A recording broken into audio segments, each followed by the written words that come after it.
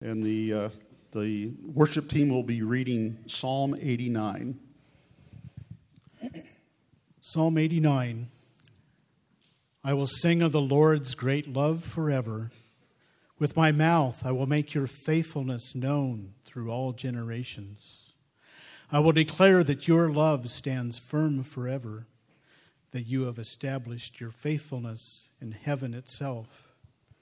You have said, I have made a covenant with my chosen one. I have sworn to David my servant. I will establish your line forever and make your throne firm through all generations. The heavens praise your wonders, Lord, your faithfulness too, in the assembly of the holy ones.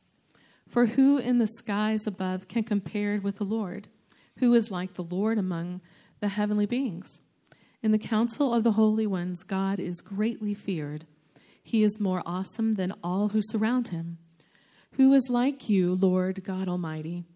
You, Lord, are mighty, and your faithfulness surrounds you.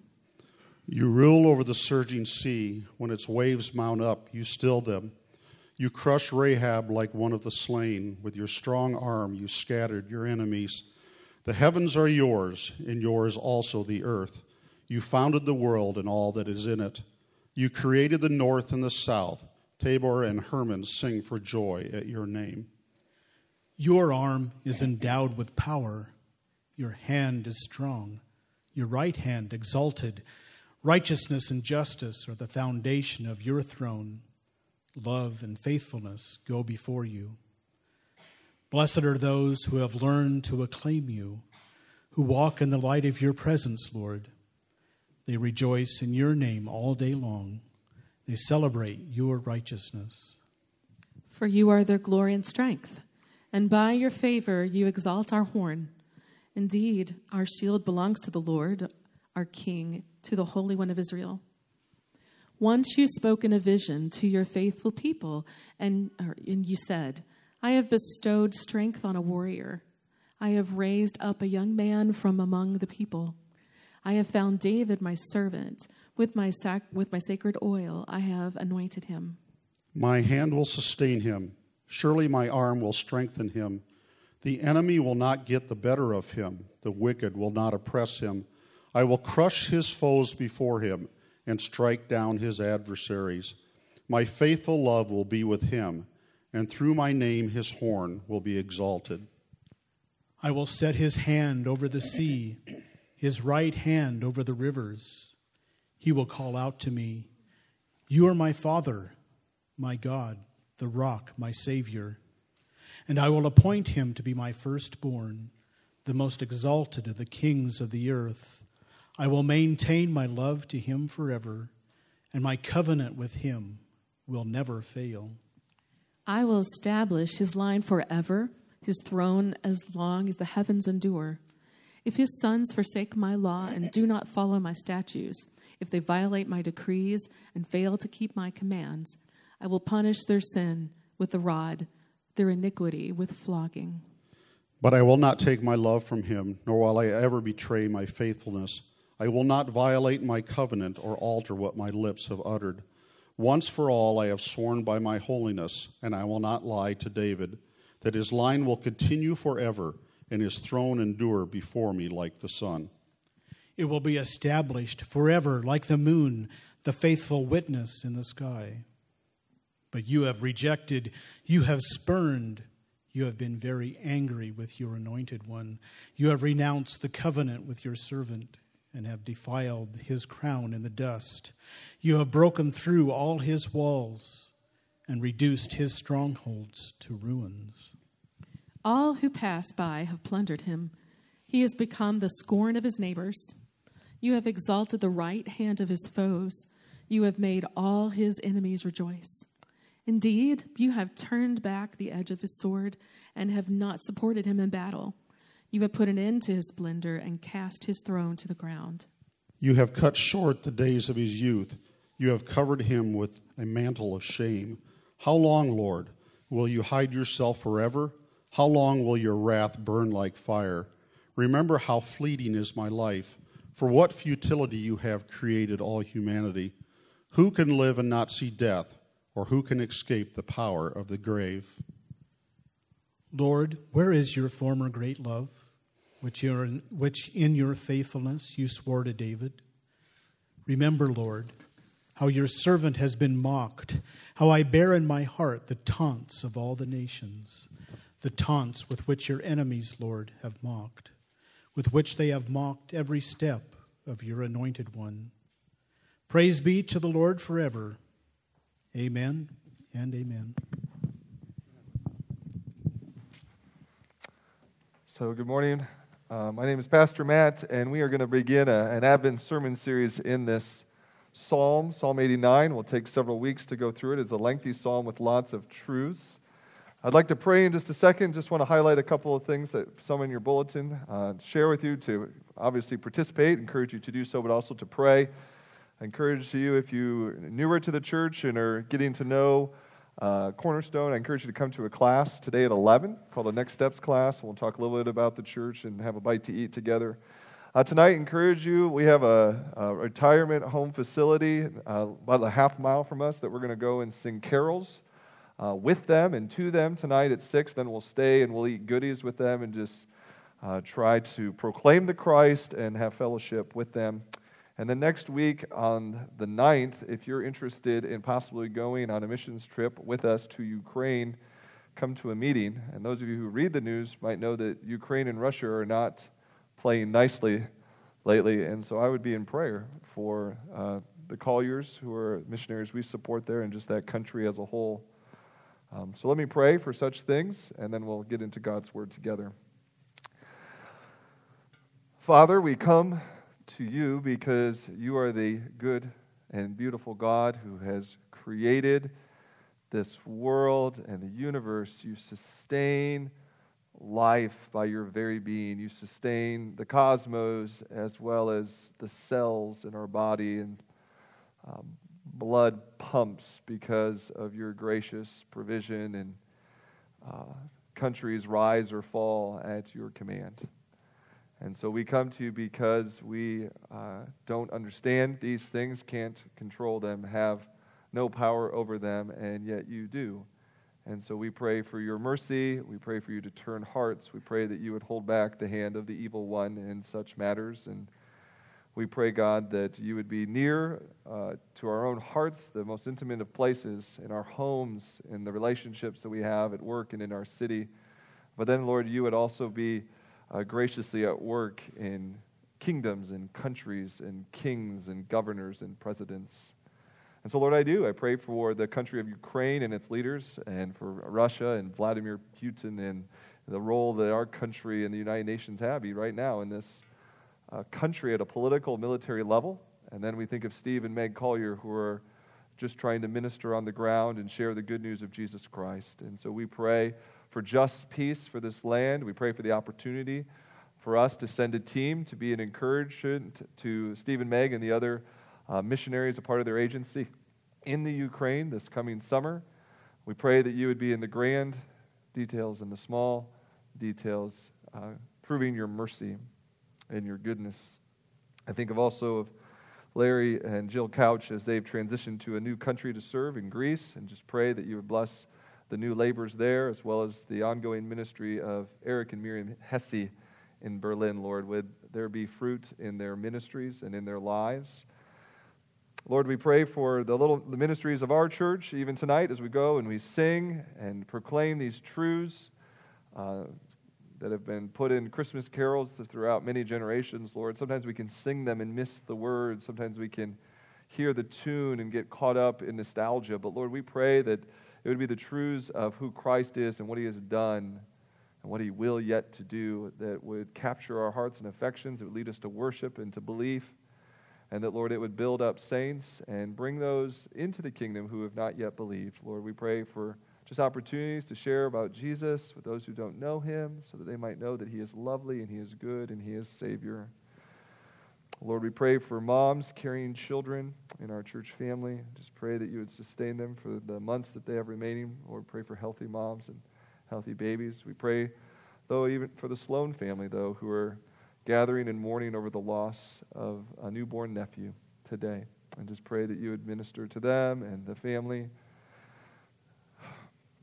Lord, you alone can awaken the dead. You alone can open the eyes of the blind. You alone can equip me now to preach and teach a way that is accurate and encouraging and helpful and true. And so just ask for your mercy now in our minutes together in your word. We ask this in Christ's name. Amen. Amen. Amen.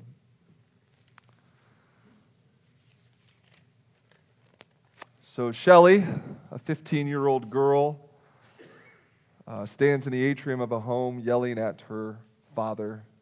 You don't understand. I can't believe that you would do this. You don't understand, my friends. Why do you take away my phone? She turns the knob. She opens the door. She slams it, and she's on her way out. Now, these sorts of relational conflicts happen. We thought we knew a person. We thought we understood our parents. We thought we could trust them, but sometimes in a blink of an eye, all the relationships are broken. Families are divided. And this happens also just in our spiritual lives when it comes to God. We thought we knew him. We thought we understood him, but it seems that he has failed one too many times. He's absent too long. He allows too much sadness, too much sorrow, too much despair. And that's where Psalm 89 ends. I don't know if you caught this. Now, it tells us in the little small little writing that this is written by a man named Ethan the Ezrahite. And he starts with praise, but he ends with a protest. He starts with expressions of joy, and he ends with petitions of confusion and despair. Verse 46, Ethan cries out, "How long, Lord, will you hide yourself forever? How long will your wrath burn like fire?" Verse 49, "Lord, where is your former great love, which in your faithfulness you swore to David?" So at this point, Ethan can be like Shelley. He could walk out. He could go looking for a better God, or he could reject God altogether. Some of you may know the name of Thomas Nagel. Thomas Nagel is a pretty prominent philosopher. He's going to meet his maker soon, but he denies that there is meaning in the universe at all. He says there is no meaning at all, and I mean meaning with a capital M. And he says to pursue such a thing is a grave mistake. Well, then there's a different philosopher. His name is Jerry Coyne. He's from the University of Chicago. He chimes in with a similar statement. These are Professor Coyne's words. He says, cosmology, the universe, cosmology does not give one iota of evidence for a purpose or for a God. Secularists see a universe without purpose and realize that we must forge our own purposes and ethics. It's interesting that Professor Coyne goes on to add, but although the universe is purposeless, our lives aren't. We make our own purposes, and they're real. Now notice what I think is a bit of a human dilemma that this professor exposes. Though he wants to deny purpose and meaning on one hand, almost in the same breath he turns around and says, but don't worry, you can find your own, because there's something in the human chest that says, I need this. I need something. What I think Psalm 89 provides, and hopefully we see this over the next several weeks, is a better path for those who have doubts. We don't have to walk out on God when it seems like He's walked out on us. We don't have to go out and create our own meaning and purposes for life. What we have in Psalm 89 is Ethan has penned a piece of poetry directed to God, and it has been collected into the book of Psalms. It's always important to remember the book of Psalms is a collection of poems and songs. Poems do not just happen in a moment. Poems come after deep contemplation. They get set to meter. People are straining for words and metaphors to capture the confusion in their soul. 150 of these psalms have been collected into God's Word. These have been preserved so that we have expression for the angst in our hearts. That this is in God's Word, it tells us one thing too, is that this is a template for in which we can pray. This is how you can pray when you've run out of your own words. And psalms come in all shapes and sizes. Some psalms are praise from beginning to end. They are just blown away with the Creator, redeeming, majestic God. Some psalms are deep confessions of sin before God and pleading for His mercy and forgiveness.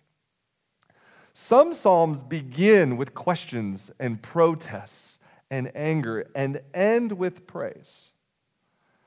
Psalm 89 starts with praise but ends with protest. Even the very last line that you find in an English translation where it says, "Praise be to the Lord forever, amen and amen," is actually not the end to this psalm. It's the end to the third book of the Psalms. Right? So there are 5 books in the Psalms that are divided up. It's like the transition piece to the new book. This psalm actually ends with 51. The taunts with which your enemies, the enemies are taunting. He's crying out to the Lord. They're mocking every step of the Lord's anointed, the Lord's Messiah.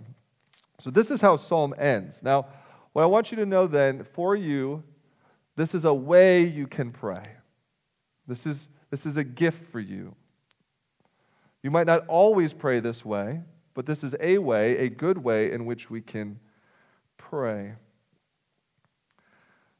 Just some things that we know and don't know. We know that a man named Ethan wrote this. We're not 100% sure which Ethan wrote this. There was an Ethan around 950 BC who was a sage and advisor of King Solomon. Probably lived into the reign of Solomon's son Rehoboam.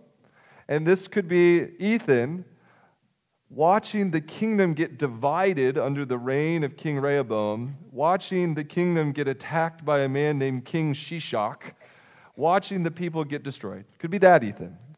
This could be an Ethan after the fall of Jerusalem in the 6th century, after 586 BC, reflecting on not the nation divided, but the nation destroyed by Babylon. The king killed. The princes killed. Regardless of which horrific time in the history of Israel this is, we know that Ethan is crying out, "Where is your faithfulness, God?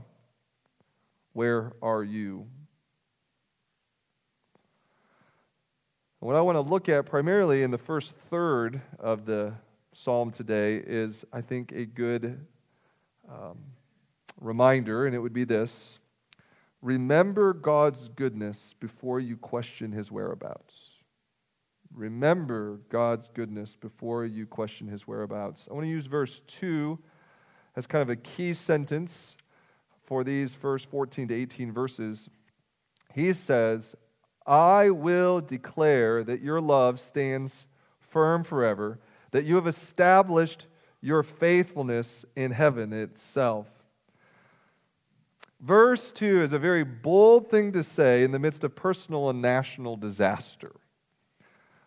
Battles are being lost, kings are being killed, nation is being ripped apart, and Ethan says, "I will declare that your love stands firm forever, that you have established your faithfulness in heaven itself." For some, Ethan sounds like a sap. He's maybe breathing out Hallmark sentiments when horror is everywhere around. But I don't think these are Hallmark sentiments if we know the depth of the words that he's using and the faith that is being expressed. Because love to God is not the fickle emotion of a girl who likes one boy on Tuesday and a different boy on Saturday.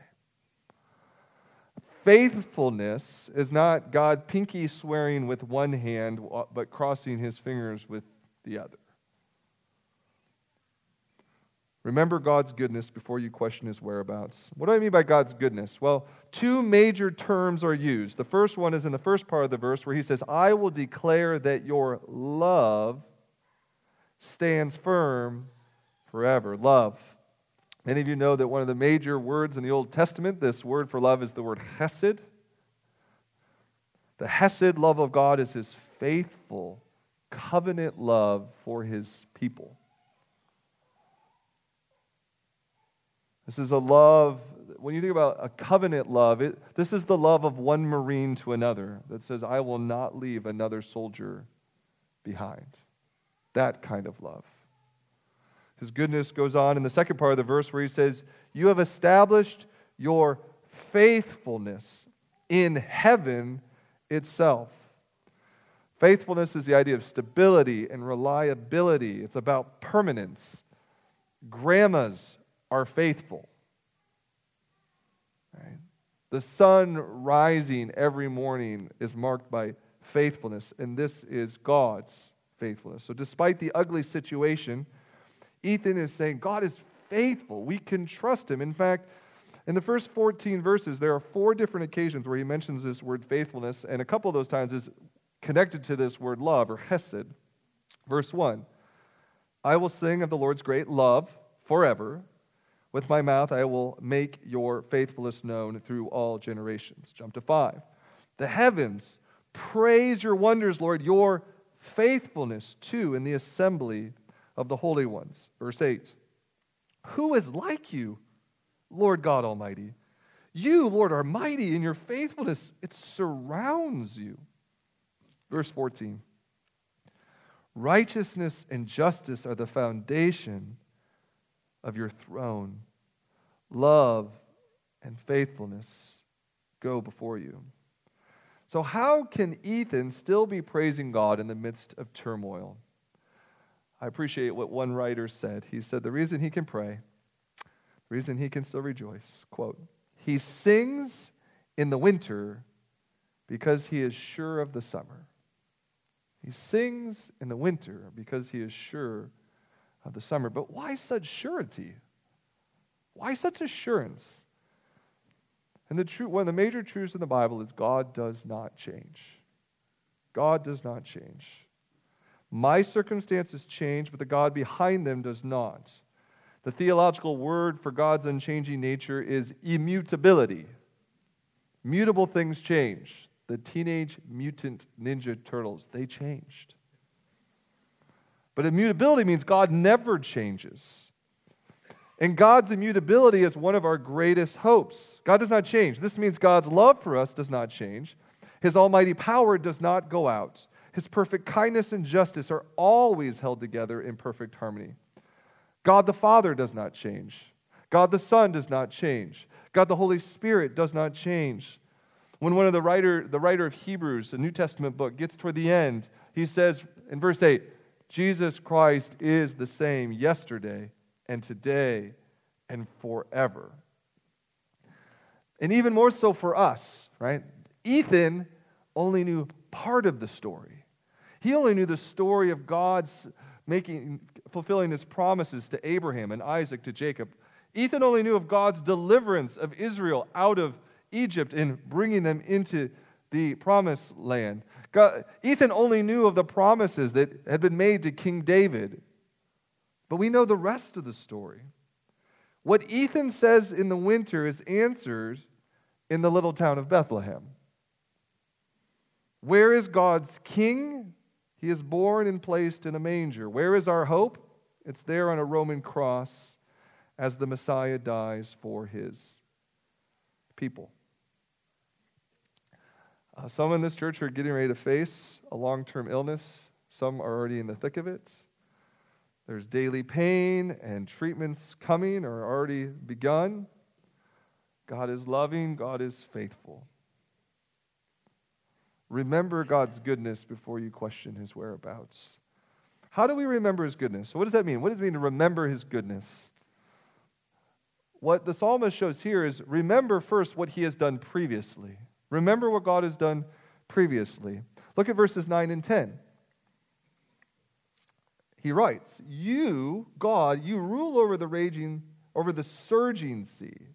When its waves mount up, you still them. You crushed Rahab like one of the slain. With your strong arm you scattered your enemies. Verses 9 and 10 is actually talking about God's deliverance of the people of Israel out of the bondage of Egypt.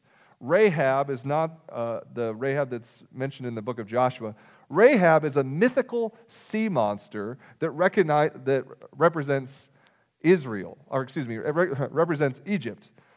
This is, like the bald eagle represents the United States. Rahab, this mythical sea monster, is Egyptians' god.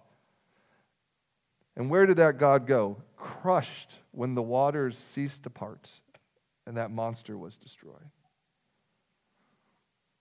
God stilled the waters for the Hebrew people to walk through safely. But once they were safe, the enemy was crushed. Remember God's redemption and His power. Verses 3 and 4 say, remember God's promises. Verse 3 and 4, Ethan remembers what God had said. You said, I have made a covenant with my chosen one. I have sworn to David, my servant. Now, if this is the Ethan in the 900s, this promise was only made about 50, 75 years previously. And Ethan would have known God sometimes takes a bit of time to answer His promises.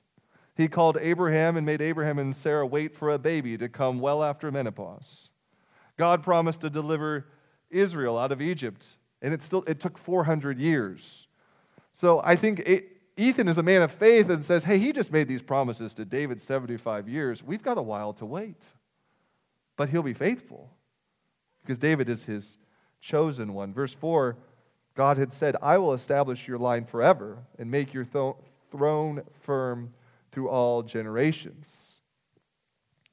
So to look at verse 11, what is he remembering? He's remembering that about God, the heavens are yours, and yours also the earth. You founded the world and all that is in it. And so now he's remembering this creative God, this powerful, almighty God that creates the heavens, creates the earth. He founded continents, right? And He put oceans where they're supposed to be, and he carved out land so that the rivers can flow. And this is the God that he's struck by. And so when you're facing crisis, you can walk out or you can lean in. You can walk out or you can lean in. We can walk out the door and look for a better God, or we can be like Thomas Nagel and reject any God. Or you can lean in. I think every parent fears the day where they're going to have that big moment with their kid. And they'll happen. If it haven't happened yet, kids, it will happen. But every parent says, I want this conversation not outside the door, but at the kitchen table. Let's sit down. Let's remember. It's amazing when I was 17 years of age and my mom or dad did something, I forgot the 16 to 17 years where they fed me and paid for everything, right? These people who hated me and were cruel, yeah, they did give me a bedroom. Right? I mean, but that's the thing. There's this moment where, with our relationship with God, all the past gets forgotten. All of His previous acts and mercy has been forgotten. And now He's this cruel tyrant of a person who clearly can't listen or heal or work. And so, rather than walk out, lean in, sit down with God at the kitchen table, which is what I think Ethan is doing here. He's at the kitchen table with God, and I praise you. You're a promising God. You're a creative God. You're a redeeming God. He's going to get to the questions. But before he questions God, before he rejects God, I'm remembering your goodness. Many of you know John Newton by name as the writer of the hymn Amazing Grace. He also wrote another, maybe less famous poem called These Inward Trials. Let me read this poem to you and just make some connections. John Newton writes, I asked the Lord that I might grow in faith and love and every grace, might more of His salvation know, and seek more earnestly His face. I hope that in some favored hour at once He'd answer my request, and by His love's constraineth power subdue my sins and give me rest. That's what He wanted. I want you, God, and I want rest. Next stanza. Instead of this, he made me feel the hidden evils of my heart, and let the angry powers of hell assault my soul in every part. Yea, more, with his own hand he seemed intent to aggravate my woe, crossed all the fair designs I schemed, blasted my gourds, he laid me low. Lord, why is this? I trembling cried. Wilt thou pursue thy worm to death? 'Tis in this way, the Lord replied. I answer prayer for grace and faith. These inward trials I employ, from self and pride to set thee free, and break thy schemes of earthly joy, that thou mayst find thy all in me. Now, one of the beautiful things about this poem in Psalm 89 is that both writers start and end with their hearts reaching out to God. They want God. They want God deeply. Amid pain and praise, poetry and protest, these souls know that there is only hope in the Lord God, in His character and in His goodness. And so they're straining for God. And I think Newton is right.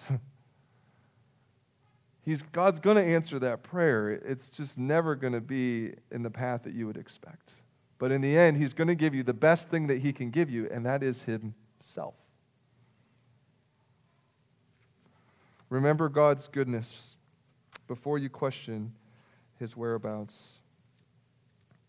Now, clearly, Ethan is not seeing God in Israel. He's not, where are you, God? So God is seeming very absent in the world. But in faith, look back at verse 2, Ethan does know where God is. His God is in heaven. Verse 2, I will declare that your love stands firm forever, that you have established your faithfulness in heaven itself. Now, to a Jewish person, and really to a biblical person, heaven is not some cloudy, ethereal existence. That is not where heaven is. Heaven was a real and is a real, stable, and secure dwelling of God in His heavenly court. Sometimes it was called Zion or the mountain Zion. This is the abode in which the eternal being of immense power dwelt. So get your mind around the most impressive, sturdy, glorious, unconquerable edifice you've ever imagined, and you're not even close. God is in heaven. In verses 5 through 7, we hear a little bit more about what's going on in heaven. Well, verse 5, the heavens, they praise your wonders, Lord, your faithfulness too, in the assembly of the holy ones.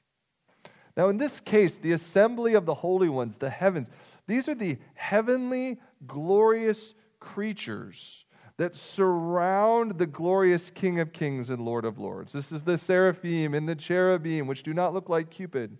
Whenever a human person came across an angelic being, they were scared and they felt like they should bow down and worship. But these angels, these servants of God, says, oh no, do not bow before me. We worship God.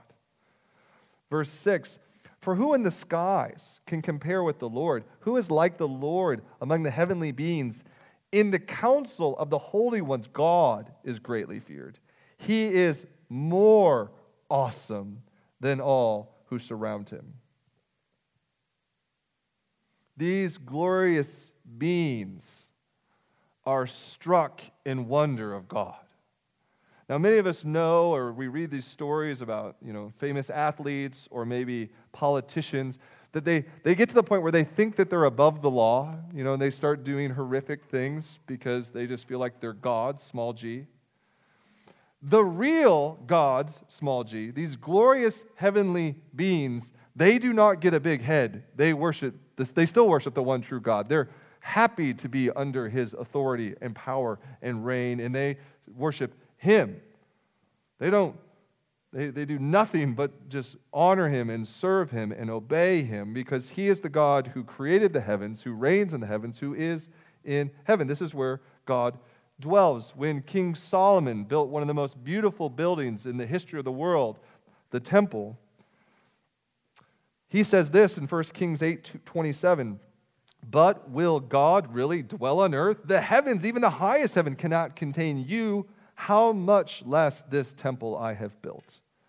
And at the end of the Apostle Paul's letter to Timothy, his first letter, chapter 6, he writes this, chapter 6, verses 15 and 16, "God, the blessed and only ruler, the King of kings and Lord of lords, who alone is immortal, and who lives in unapproachable light, whom no one has seen or can see, to him be honor and might forever.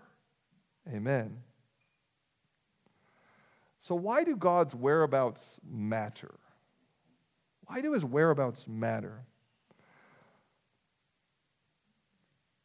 It simply means he will do things you and I will never understand.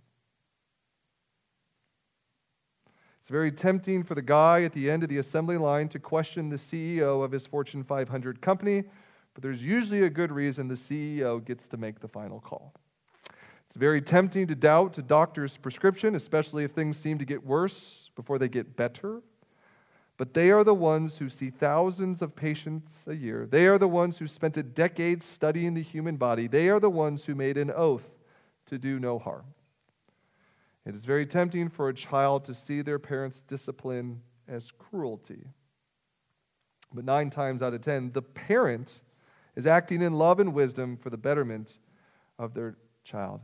How much more so the Father who is in heaven? When we were praying for the service this morning, someone reminded me of Isaiah 55, verse 9. "As the heavens are higher than the earth," God says, "so are my ways higher than your ways, and my thoughts than your thoughts." This is the God who is in heaven. Pastor recently retired, Timothy Keller, he out in New York City, he once said this: "When we say, 'I can't believe in a God who would X,' I can't believe in a God who would do whatever is troubling you the most. When we say, 'I can't believe in a God who would,' we're saying we don't really want a God beyond our comprehension. We want a God that we understand. We want a God who is under our authority and under our wisdom and acting according to our whims and dictates and sense of justice and fairness." But the more I've reflected on this psalm this week, I've come to believe this: the problem with a God who you can understand is he cannot face the problems you'll never understand. The problem with the God who you can understand is he cannot face the problems you'll never understand. We need a God bigger than cancer's complexities. We need a God wiser than humanity's duplicities. Thomas Nagel says there is no meaning. None. But to know that, and to say that, at some level, Thomas Nagel is saying he knows all things that could be possibly known, and he is giving a conclusion of godlike proportions. Now, he's a smart man, 20 times smarter than me, but I don't think he can know. Isn't it more humble and also more human to confess there is meaning, but it may be beyond you and me? Some of the very things that we dislike the most about God, that we can't understand him, I believe is our only hope. A God above us, in heaven, with heavenly abilities and intentions, he alone can save us. This is why I believe many people in the first century, and still today, they don't understand Jesus. Because when he showed up, he was not the God that people were expecting, and he wasn't the God that most people wanted. They wanted a different God. For the Jews, they wanted the Roman army, Roman proconsul crushing God. That's what they wanted. And when Jesus came, loving women who were bleeding, going to demon-possessed people that looked crazy, and receiving them into his fellowship. When he went to the undereducated and backwood folks of Galilee and began his ministry there, people said, well, what good comes out of that land? Jesus was willing to associate with people of ill repute. He stood against political and religious powers. He did not try to gain power, and yet he walked everywhere he went as if he had all the power in the world. But in all this, Jesus is the answer to Ethan's questions. Where is God? How will our suffering end? But even the answers to the questions are shocking. God is on a cross. Suffering ends because the Messiah suffers. The sins of God's people can be removed because the Son has died as our substitute. It was foretold this way by the prophet Isaiah. Isaiah 53, 4 through 6 say this, surely he took up our pain and bore our suffering. Yet we considered him punished by God, stricken by him and afflicted. But he was pierced for our transgressions. He was crushed for our iniquities. The punishment that brought us peace was on him, and by his wounds we are healed. We all like sheep have gone astray. Each of us has turned to our own way, and the Lord has laid on him the iniquity of us all. Years ago, 17th century, when the Church of England broke away from Roman Catholicism, they constructed a little book called the Book of Common Prayer. It's a wonderful little book, still used today. And one of the things that the Book of Common Prayer does is it takes the Psalms and takes scriptures and it assigns them to various days of the year. And with great wisdom, in the Book of Common Prayer, Psalm 89 is the Christmas psalm. Because Christmas is the answer to Ethan's questions. God is coming. His love endures forever. His faithfulness is in heaven. Christmas is the answer to Psalm 89. Christmas is the answer to most of our questions.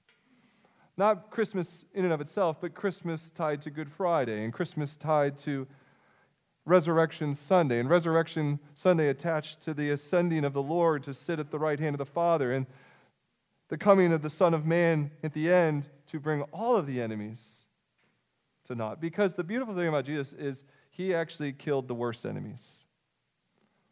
The sin in your heart and mind. Satan who prowls. And that's why we worship him. Until then, may the words at the end of John Newton's psalm be pointing us to the Christ who can set us free. These inward trials I employ from self and pride to set thee free and break thy schemes of earthly joy that thou mayst find thy all in me. Let's pray and then take the supper. Father God, we worship you because what we do understand and what we do see and what we do celebrate, it's amazing. What we do grasp about the manger and the cross and your Son and him dying for our sins, it is remarkable. And yet, Lord, like Ethan, we confess we don't get a lot. We don't understand. You seem so far away at times. I pray, Lord, to have the faith of Ethan, that I would just keep coming back to you, sit down with you, lean in with you, have a kitchen table conversation with you, to remember what you have done, remember what you have promised, remember what you are capable of, and ultimately to remember the cross. In Christ's name, amen.